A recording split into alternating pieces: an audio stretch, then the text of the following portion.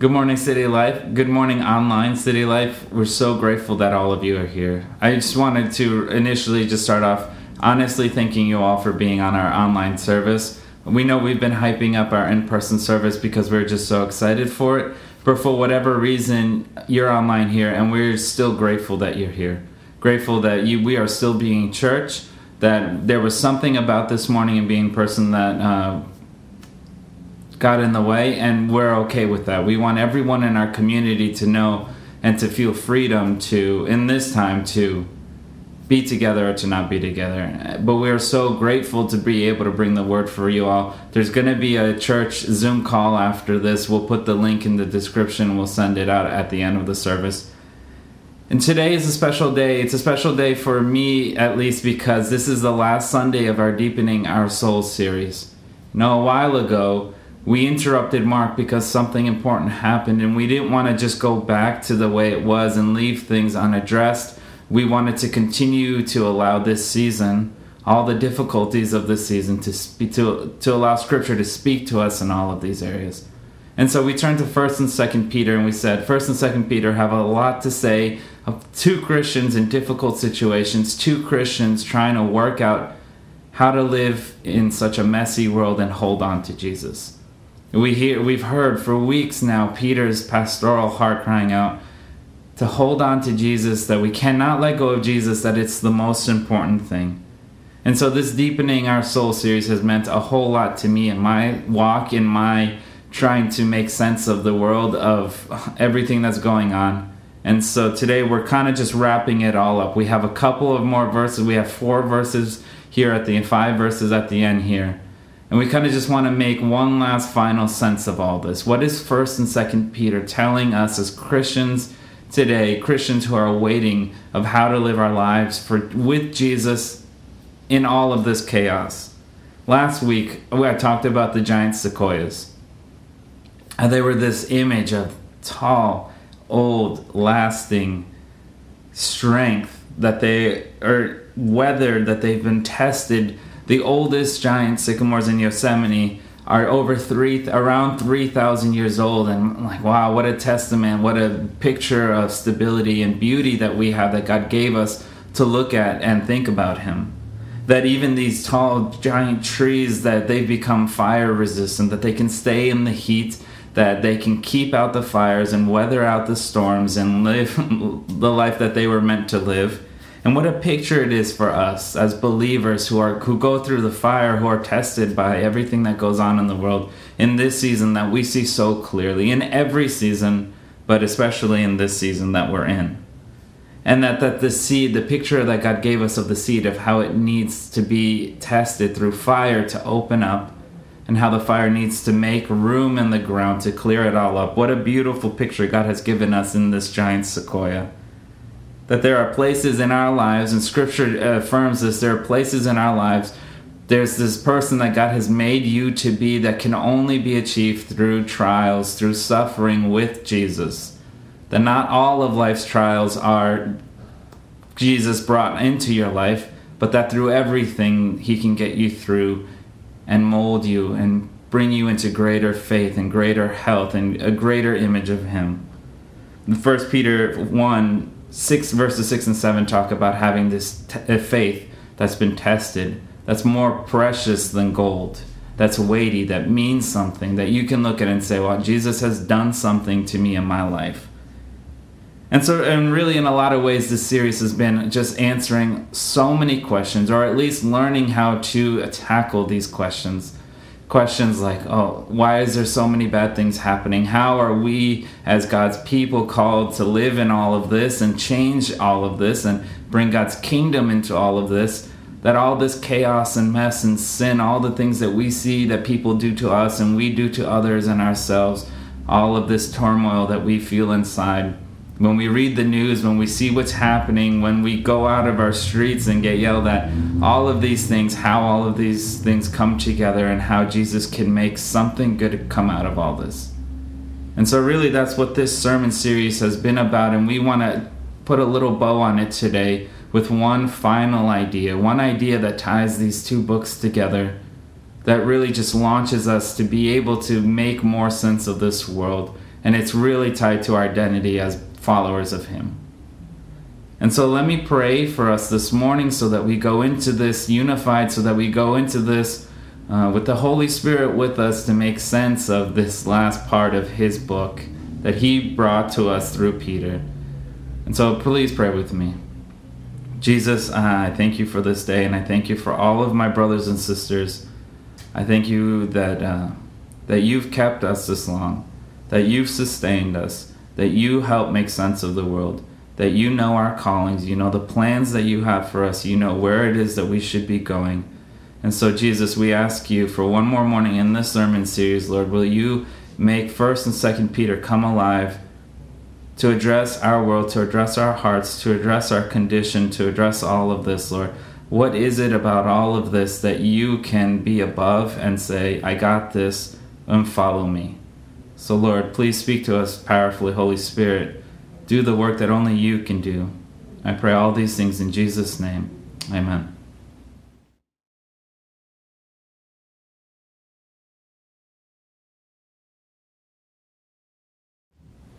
This is the word of the Lord to us.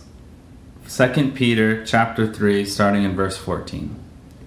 It says this, Therefore, beloved, since you are waiting for these, be diligent to be found by him without spot or blemish, and at peace, and count the patience of our Lord as salvation, just as our beloved brother Paul also wrote to you according to the wisdom given him, as he does in all his letters when he speaks in them of these matters.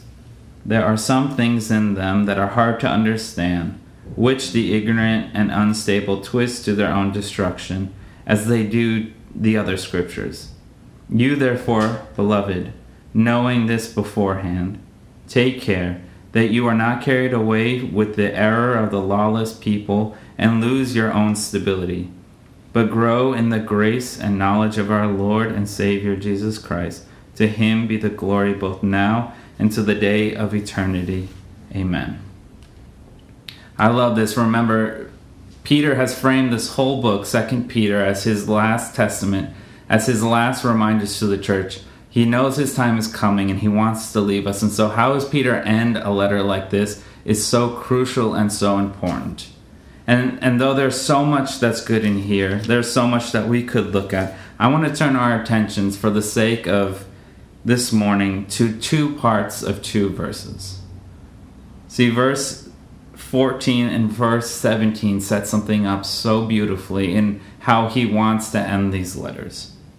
See, verse 14 starts off by saying, Therefore, beloved, since you are waiting for these, be diligent to be found by him without spot or blemish and at peace. I love that because, number one, therefore, beloved, is something that he repeats 5 times in this last chapter. He wants us to know that you are loved, that I am loved, that we are loved by God. But then there's a therefore. Okay, pay attention to this. Everything I've said is true, so pay attention to this. Since you are waiting for these. I love that. Let's turn to verse 17. Verse 17 starts like this. You, therefore, beloved, again, calling us who we really are, beloved by God. You, therefore, beloved, knowing this beforehand, take care that you are not carried away with the error of lawless people and lose your own stability. I love how he starts this verse too. Again, he says, You, therefore, beloved, knowing this beforehand, because you already know this, because there has been something made for you to listen to, before any of this, make your mind set, know your response, have the game plan in mind. And this is what Peter's saying. He's setting us up to be people who are waiting. People who are waiting on one thing, and that's the return of Jesus. He wants us, he's been working in these 2 books to tell us, you know what, Jesus is coming back, so hold on to him. There's no better place to be. And he wants us to be people of waiting. And so let's draw 2 points out of this, out of these 2 books. What are the 2 things about us being in waiting that Peter really wants us to never forget? And the first one is called, I've been calling it just your identity. Let's turn to 1 Peter chapter 2, verses 19 to 12. It says this, But you are a chosen race, a royal priesthood, a nation, a holy nation, a people for his own possession, that you may proclaim the excellencies of him who called you out of darkness into his marvelous light. Once you were not a people, but now you are God's people. Once you have not received mercy, but now you have received mercy. Peter wants it to be so evidently clear to all of us, to anyone who calls themselves a follower of Jesus, from the point that he was alive until today and who knows how far into the future, that you are a chosen race. How much does that mean to us right now? What a special meaning that means to us today than it did 6 months ago. That God has made us a chosen race for his own purposes. That we are a royal priesthood, a combination that existed nowhere in the ancient world. That you could be royal and a priest at the same time is usually a contradiction. But no, we are his heirs. We are heirs to the king, and we are a priesthood that's been established to spread his name and his glory here on this earth forever. We can spend all morning just on that one alone. But that we're also a holy nation. That we're this people that God has put together to belong to one another, to have shared values with one another, to have rituals with one another, to be home with one another, to be a group of people who really belong together, and not based off of blood, not based off of the way we look, but because of our calling. How special is that? And then he also calls us a people of his own possession, and that's probably even the most important part, that we belong to him, that he is our God, he is our king, that he bought us, he bought our lives, he paid the price that we couldn't, but that we belong to him and we're his, and he's jealous for his people. And lastly, that we've received his mercies. I mean, let's just think about that. It says here that we didn't used to receive his mercy, but now because we belong to him, we've said yes to him. We've opened the door to him. We've heard his invite and we've said yes. Now we have mercies. And we have these mercies that never run out. And I just love this because Peter wants you to know this is who you are. This is who you are. I wish I could say this all over and over and over again this morning without me getting repetitive. This is who you are. Set aside everything that you think about yourself. Set aside all of the shame and the guilt that you feel and that you even put on yourself at times. Throw that all away. Set that aside for one moment. And just hear Peter tell you, and through the power of the Holy Spirit, that this is who you are. That you are beloved. That God has made you into his one of his people. That he has paid the price for you and said that he made a good bargain. That he loves you so much. That he calls you to be with other believers and to live in his home. Remember 1 Peter that we're this living hope. That we are being these living stones that are being made into a holy temple, a holy home. Set aside everything that the world says about you not being good enough, about you needing to accomplish more, or have that degree, or have that job, or make this amount of money, or have this many friends, or fit in this much, or not fit in this much, or be this radical. Set that all aside and just know that you are accepted and called by God. The first thing God does to you is shout your identity towards you.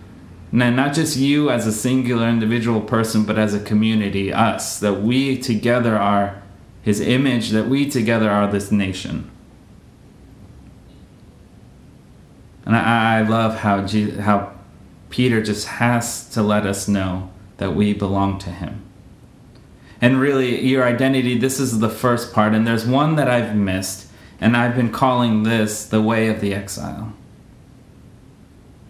I got this title from a Bible Project video, but this idea has been around since the church has been around. And it's this last name, this last identity, this last thing that Peter writes over us in these couple of identity markers here. Verse 11, 1 Peter chapter 2, starting in verse 11.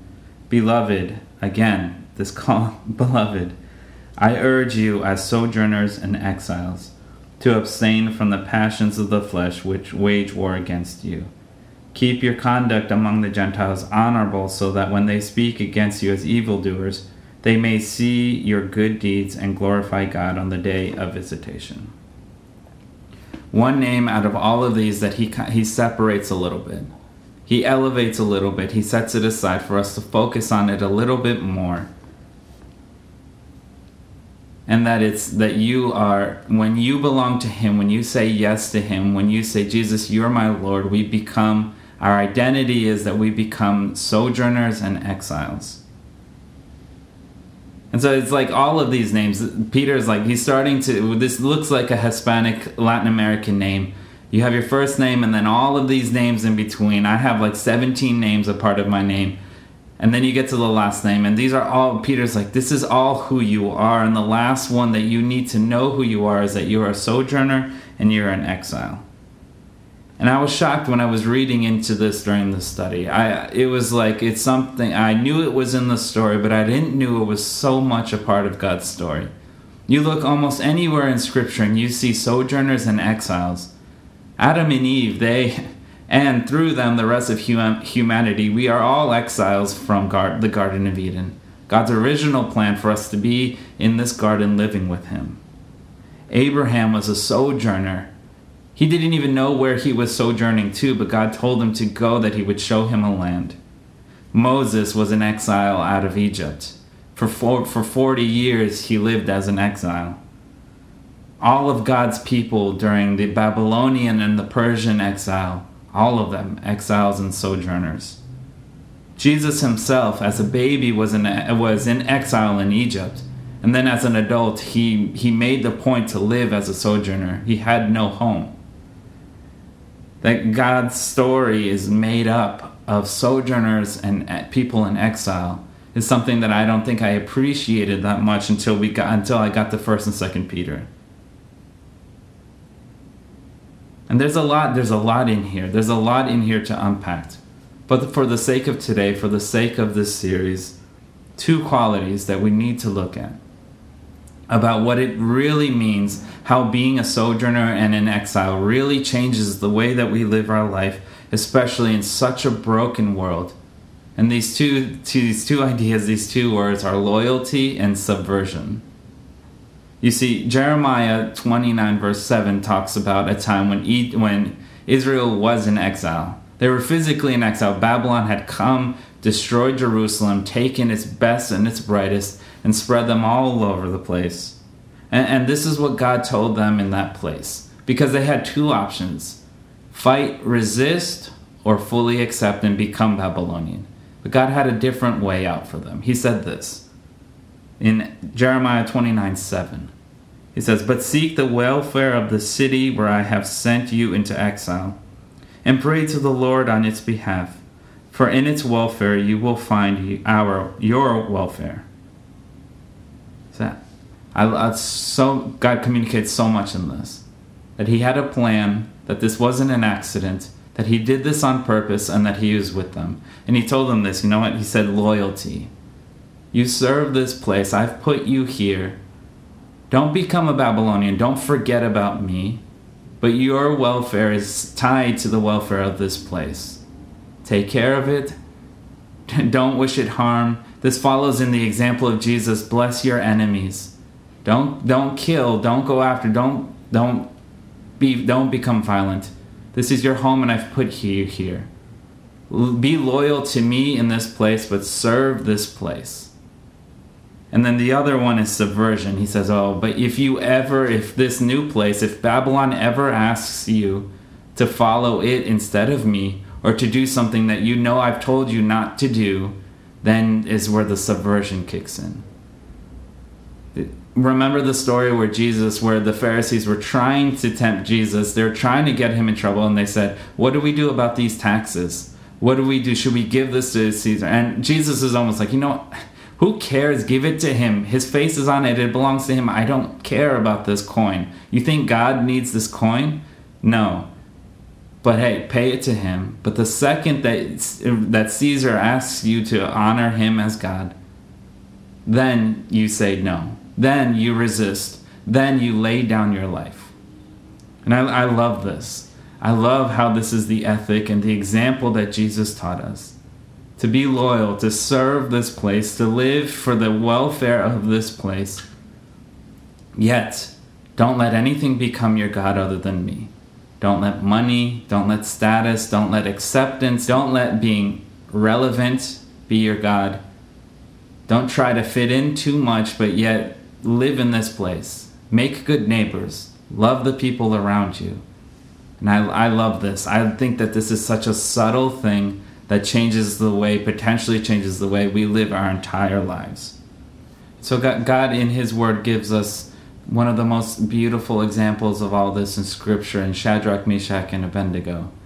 People who were in the exile, who were plucked out of their homes, given new names, given new clothes, a new way of life. If you know the story, tried to be made to eat new food. And they say, serve us, serve the welfare of Babylon. And they had the option. Revolt, fight, kill, become totally Babylonian and turn our backs on everything we've ever known.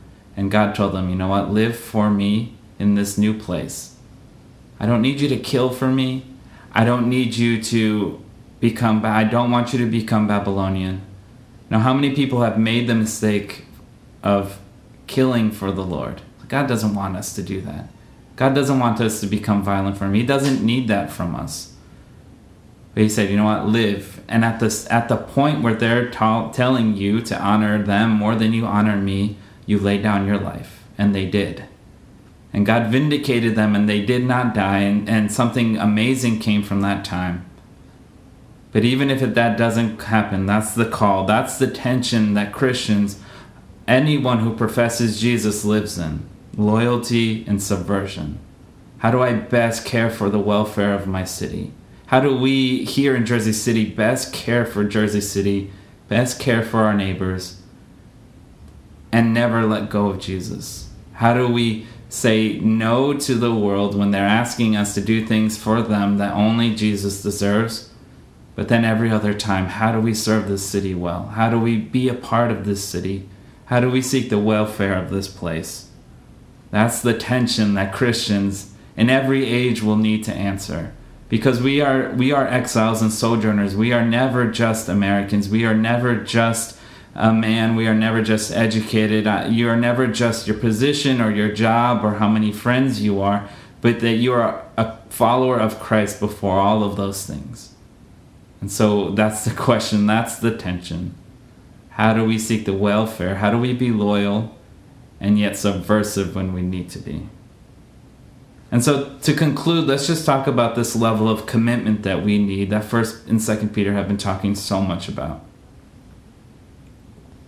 So to conclude, I want to talk about this commitment to living this sojourning and exiling life. You know, I looked at the calendar this morning. It's been almost 200 days since we've been together in person.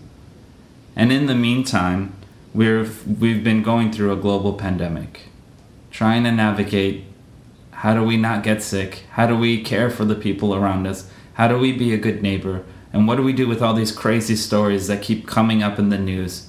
How do we best serve the people that we know and love and our neighbors who we are called to care for?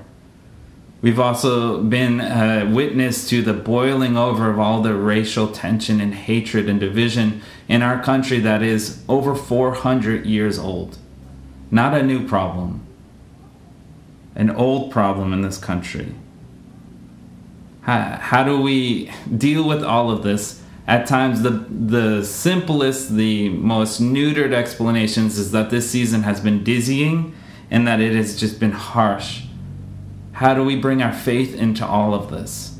How do we say, Lord, what does it mean to be a sojourner and an exiler in this time? How do we make sense of all of this? How in all of this craziness are we supposed to live a life that changes us and changes the world around us without us and in our own effort? This is just too big, and it really is. And so today I don't have a lot of questions. We're also facing an election season, right? And a particularly divisive one, especially in the church. The church has not been any better than the rest of the world in this season. Everyone convinced that who they believe in is God's chosen candidate. So how do we honestly look at ourselves and say, Jesus, how do we do this? How do we be these Christians that are so transformed by you, who look like you and are growing in our knowledge of you? How do we follow in your example? And I'm not here to answer to you who you should vote for, or what kind of attitude you should take in life, or what you specifically need to do to address racial inequality in the world. As a church, we're going through that. I don't know how to best keep you and your family safe from the pandemic other than, hey, wear a mask, stay inside as much as you can, be smart. But what I do know that we need to talk about today to finish this series is commitment. I want to read from us a portion of a diary entry from a priest, a Zimbabwean priest in Africa who was martyred days after he wrote this journal entry. He had this experience with Jesus that so changed him, that so marked him, that only a few days after this he was killed for it. And it reads like this. It says, he wrote, I am part of the fellowship of the unashamed.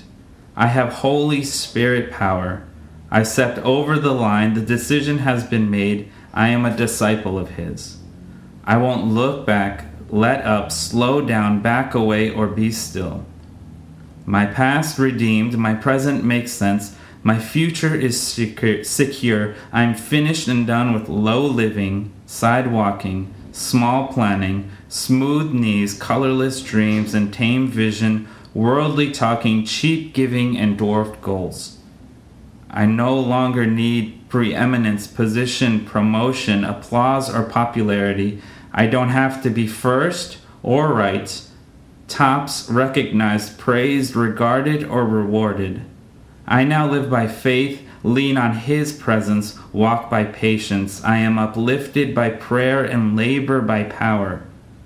My face is set, my gait is fast, my goal is heaven, my road is narrow, my way is rough. My companions are few, my God reliable, my mission is clear. I cannot be bought, compromised, detoured, lured away, turned back, deluded, or delayed. I will not flinch in the face of sacrifice, hesitate in the presence of my adversaries, negotiate at the table of my enemy, or ponder at the pool of popularity. I won't give up, shut up, let up until I've stayed up, stored up, prayed up, preached up for the cause of Christ. I am a disciple of Jesus. I must give until I drop, preach till all know, and work till he stops me. And when he comes for his own, he'll have no problem recognizing me. My banner will be clear. I am part of the fellowship of the unashamed. Church, this is the level of commitment and passion, the level of devotion that we need to brew in our community and in our own faiths, to live as these sojourning Christians, these exiling Christians that say, you know what, Lord, I need you and I need you before me. You need to show me where to go, just like Abraham, show me the land that you are bringing me to.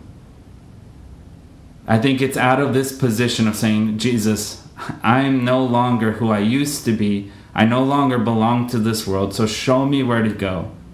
Show me what to do.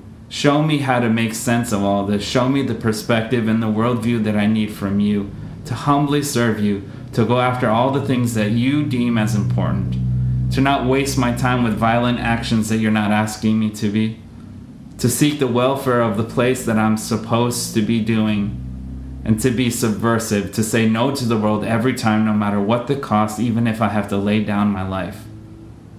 And so, church, in the face of all of the world's struggles, of the trials, of the plans of the enemy, I think the perspective that we need to take, that Scripture tells us here in 1st and 2nd Peter, is, you know what? Follow Jesus because you don't belong here anymore. Hold on to him, and he'll produce something that's more valuable than gold. That's something precious and real and heavy and changes the rest of your life. Now, this sermon isn't about a lot of questions of telling you how to live your life, other than it's honestly before the Lord and doing this with one another. That's the hope and the vision of this series over these last couple of weeks, bunch of weeks, is to let Jesus reign more and more as our King, and for us to look at him and say, Jesus, where are you taking us? And then to process this as a community. Today, even today, a lot of the merit and of the gold of today is going to be done through our processing after this on a Zoom call. And so, church, here are some prompt questions for us to be able to wrestle with these, to be able to make sense of all of this, to be able to wrap up this sermon series and say, Jesus, what is it that you're calling us to do? How do we live our lives in all of this mess and let you produce something good in us and in the world around us? All right, church, we're so happy to jump on the Zoom call together. We're going to have a leader and they're going to just mold how the conversation is going. But here are our prompt questions for the morning. Prompt question number 1.